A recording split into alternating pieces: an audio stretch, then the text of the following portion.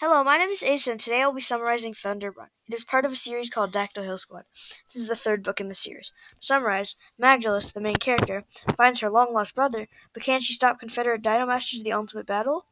I like this book because it's a mix between the Civil War and dinosaur chaos. It has adventure, thrills, and battles. An important message from this book is that not to give up, even if others try to stop you. You should check out this book. Thanks for listening.